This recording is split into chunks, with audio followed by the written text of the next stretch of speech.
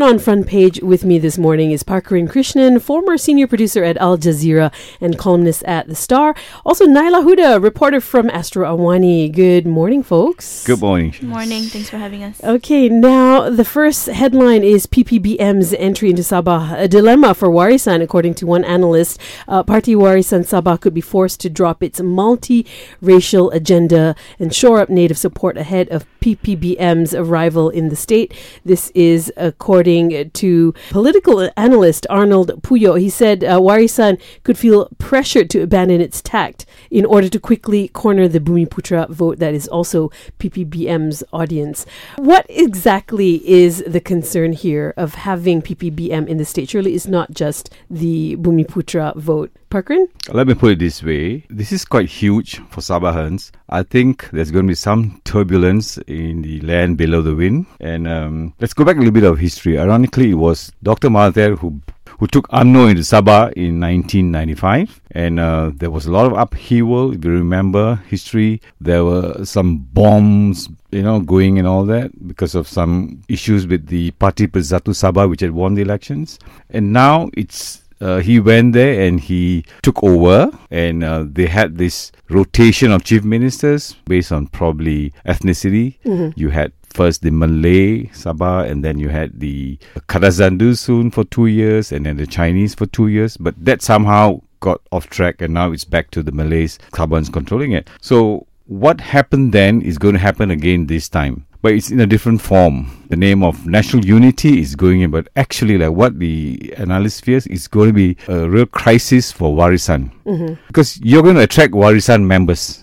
into UMNO, definitely. And with that, the power equation changes. The demands will change. There'll be more demand for positions. So what's the need for Persatu to be there, other than just to strengthen their own party nationally? What are your thoughts, Huda, on this? I'm not sure what will happen, but I hope what doesn't happen is that, as you said, Warisan will lose its tact and, appeal to or sort of accommodate to these partisan politics, because what will happen from that, and what always happens, is that partisan politics gets on the forefront, and what is being put at the back burners, the grievances of the Sabahans, and that's what has always happened. So I hope that's not what will happen. Right. I don't think partisan politics should dominate completely, the agenda of Sabahan politics. Right. How will this affect the dynamics of the coalition? But let's remember that there's no law broken here. I mean, everybody has a right to enter. But there was a moral understanding that before the election, that no Pakatan Harapan parties Bersatu in particular, will enter Sabah. But that has been broken. I mean, among others. I mean, morality and politics, they don't go together, I think. Yeah.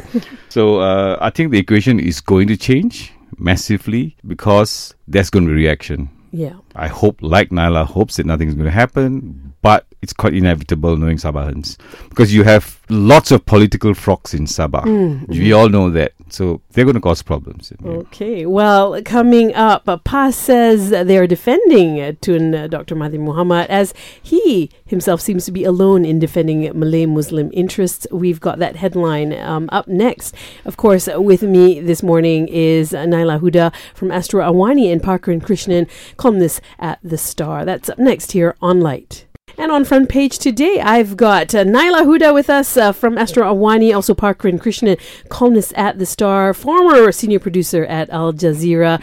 Now, here's an interesting headline. PAS says they're defending Tun M, as he is alone in defending Malay Muslim interests. And in a statement yesterday, Party Information Chief Nasruddin Hassan alleged that there is a movement to unseat Tun as Prime Minister, which he said may adversely affect Islam and the Malays if successful. So, Naila, what are your thoughts on this potential alliance? First, I don't think Tun M has been alone in defending Malay Muslim interests. I think there are other figures in his coalition that has been sort of continuing what has been happening in terms of the appeal towards the Malay Muslim voters from the previous government. And I think that's a bit of a disappointment perhaps to their voters, because obviously we expect change, and we expect really change in the way they appeal to their voters. Do you think that PAS is taking more a stance on Tun En versus Dato Sri Anwar? Is this the message that they're trying to kind of get through? I think for someone young like me, I'll be honest, I don't care much for political games, and all this seems like, to me and to my fellow other young participants in this political system, to us it's really just political games, and really continuing what has been happening before, and it really doesn't appeal to any of us, and it's nothing new. And it also could be just them trying to stay relevant in the midst of what's been happening with PAS, and so it could be just trying to get them to stay a bit more relevant. Parkran, your thoughts? Interesting thoughts from the young woman. It's a bit different from a person like me. A veteran. No, I think I'll go deep inside to what's happening there.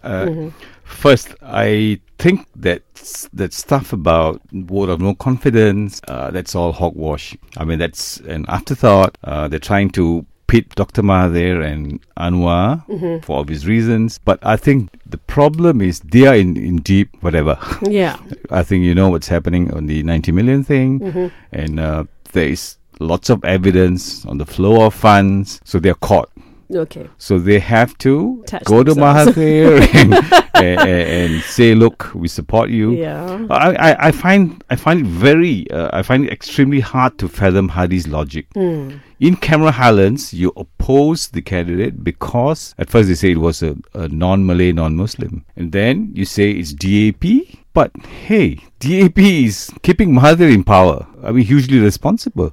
I mean, if you don't support DAP, how could you support Mahathir? There must be some underlying reason, which I think is the 90 million ringgit stuff. Right. How can you support your number one enemy in the past? That is unbelievable. Yeah. But what Hari does not understand, or maybe he does, but he, politically they don't speak openly, that is, people are so aware what's happening behind the scenes. You can't just whitewash and think we do not know anything. At the same time, I'm wondering why Dr. Mahathir could openly come out and say, PAS is supporting us. He appeared happy. Yes. I mean, he didn't say, I'm happy, but he appeared happy, knowing that they're running down his fellow leaders who are keeping him in power. With me on front page is Parkran Krishnan, a former senior producer at Al Jazeera and columnist with The Star. Also Naila Huda, reporter from Astro. Wani, when we come back, we'll take a look at funding for Chinese schools and UEC. These are different things according to one academic. That's up next here on Light. On front page this morning is Parkran Krishnan from The Star, also Naila Huda from Astro. Awani, taking a look at this next headline, funding for Chinese schools and UEC, different things, according to one academic. It says Putrajaya does not need to recognize the Unified Examination Certificate in order to allocate funding for independent Chinese schools, following the call for the government to do so by UMNO Secretary General Anwar Musa. Teo Kok Siong, a principal fellow at University Kebangsaan Malaysia's Institute of Ethnic Studies, said recognition of UEC and funding for such schools were two different issues. Now, I guess the question is, should the government recognize the UEC to fund these independent schools? Parkran? I think that shouldn't be the case, because independent schools are, like what Theo says, are an essential part of the Malaysian education system. I mean, they're producing bright students. I mean, the quality of education is good. You have, I think, eventually Malay students from the primary school will be going up there too. So it's becoming a cross kind of thing. And the funding is from taxpayers' money. I mean, it's not some special fund allocated for them. So everyone pays tax. And not everyone will be getting the benefits of going to these schools.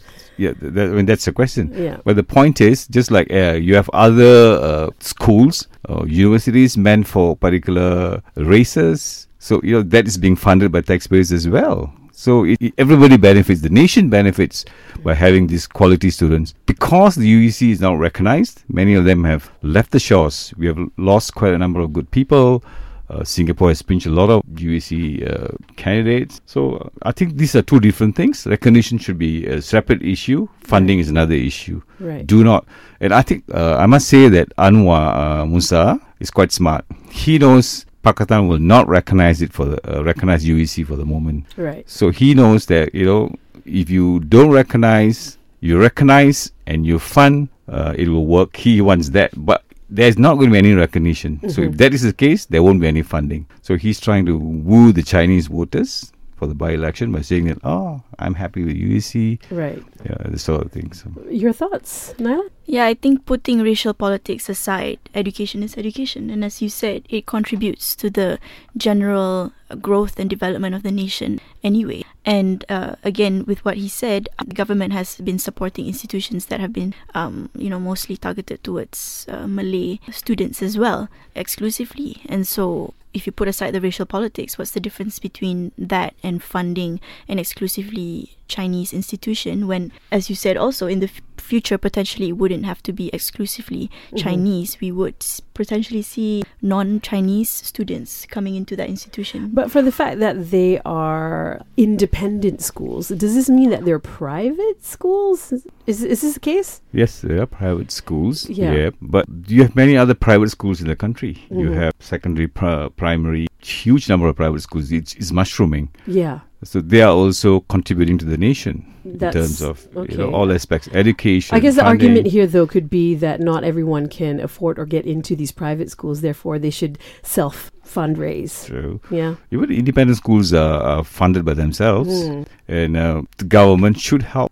Funding the whole system, not the whole schools. Right. With me this morning is Parkaran Krishnan, former senior producer at Al Jazeera and columnist with The Star. Also, Naila Huda from Astro Awani. When we come back, we'll take a look at if candidates should declare their assets in any by-elections. That's up next here on Light. With me this morning on Front Page, taking a look at the headlines for the news that matters, I've got Naila Huda, reporter from Astro Awani. Also, Parkaran Krishnan, columnist with The Star. Okay, so a lot of by-elections. It's like by-election season. And the Parti Sosialis Malaysia candidate in the Semenyih by-election has declared his assets and challenged his three opponents to do the same.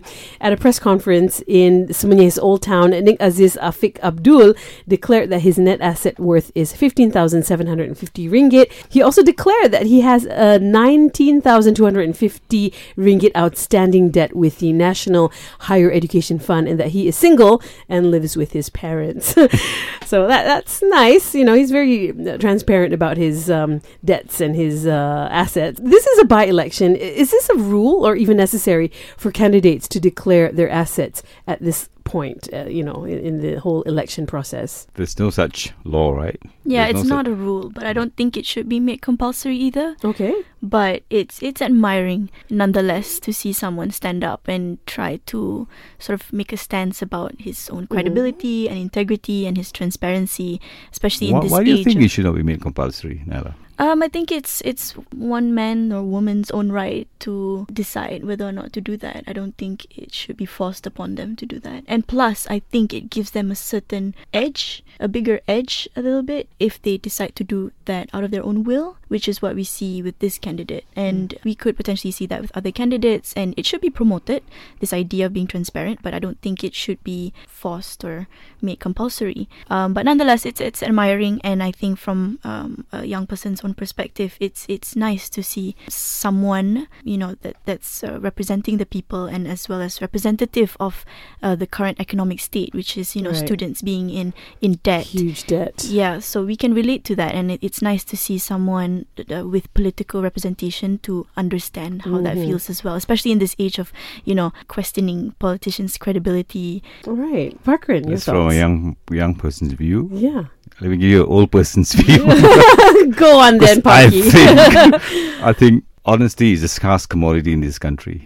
I must be fair, not in this country, but in this day and age, in many countries. So if you make it voluntary, no one will declare. And I think you are running for public office, so there is an amount of accountability that one should practice. You need to be an open book before people decide whether you want to choose him as your representative. As you know, a lot of them in the past even decline to declare, although they were asked to. For example, you had the Federal Territories Minister who said, no, I'm not going to declare because I'm worried that kidnappers will come and kidnap my children. Wow. And come on, that means you have a huge amount of wealth. The question is, be open. It's not a matter of your wealth that should decide whether you should be a candidate. What's wrong in being rich? I mean, if you have $1 billion in your bank account and you want to be a representative, it's fine. But the point is, you declare so that people will know how you acquired this wealth. And it's not by dubious means. You need to show, and you cannot lie about declaring of assets, because it will eventually catch up on you, and you will have to face the music, as we have seen in some cases. With me this morning is Parkaran Krishnan from The Star, also Naila Huda from Astro Awani. When we come back, UK MPs want Facebook to be more regulated so as not to spread the disinformation on its platform. We've got that headline up next here on Light. And on front page this morning with me is Naila Huda from Astro Awani and Parkaran Krishnan from The Star. Let's take a look at this international bit of news. Facebook needs regulation as Zuckerberg fails. This is according to UK MPs. Now, Facebook needs far stricter regulations with tough and urgent action necessary to end the spread of disinformation on its platforms. A Commons committee in the UK has concluded that the firm's founder, Mark Zuckerberg, has failed to show leadership or personal responsibility over fake news. MPs said that what was needed to deal with the proliferation of disinformation online and the misuse of personal data was a radical shift in the balance of power between social media platforms and the people. So what are your thoughts on this? Should fake news be regulated on Facebook? I don't think it's the role of Facebook, especially not Mark Zuckerberg, to determine what is fake news, what is real, what is valid or not. I think it's very dangerous for him to be able to define what's valid and what's believable. I think it's the role of multiple organizations and multiple layers in society to be able to connect and communicate with people. And I think it's through debate and conversations, especially like what we're having now, to determine what is believable, what is fake, what is valid. Because we see things like with Brexit and Trump and with populist politics, we assume a lot of it is driven by fake news, and especially in Malaysian politics as well, a lot of news is circulated through WhatsApp, and it is a real danger.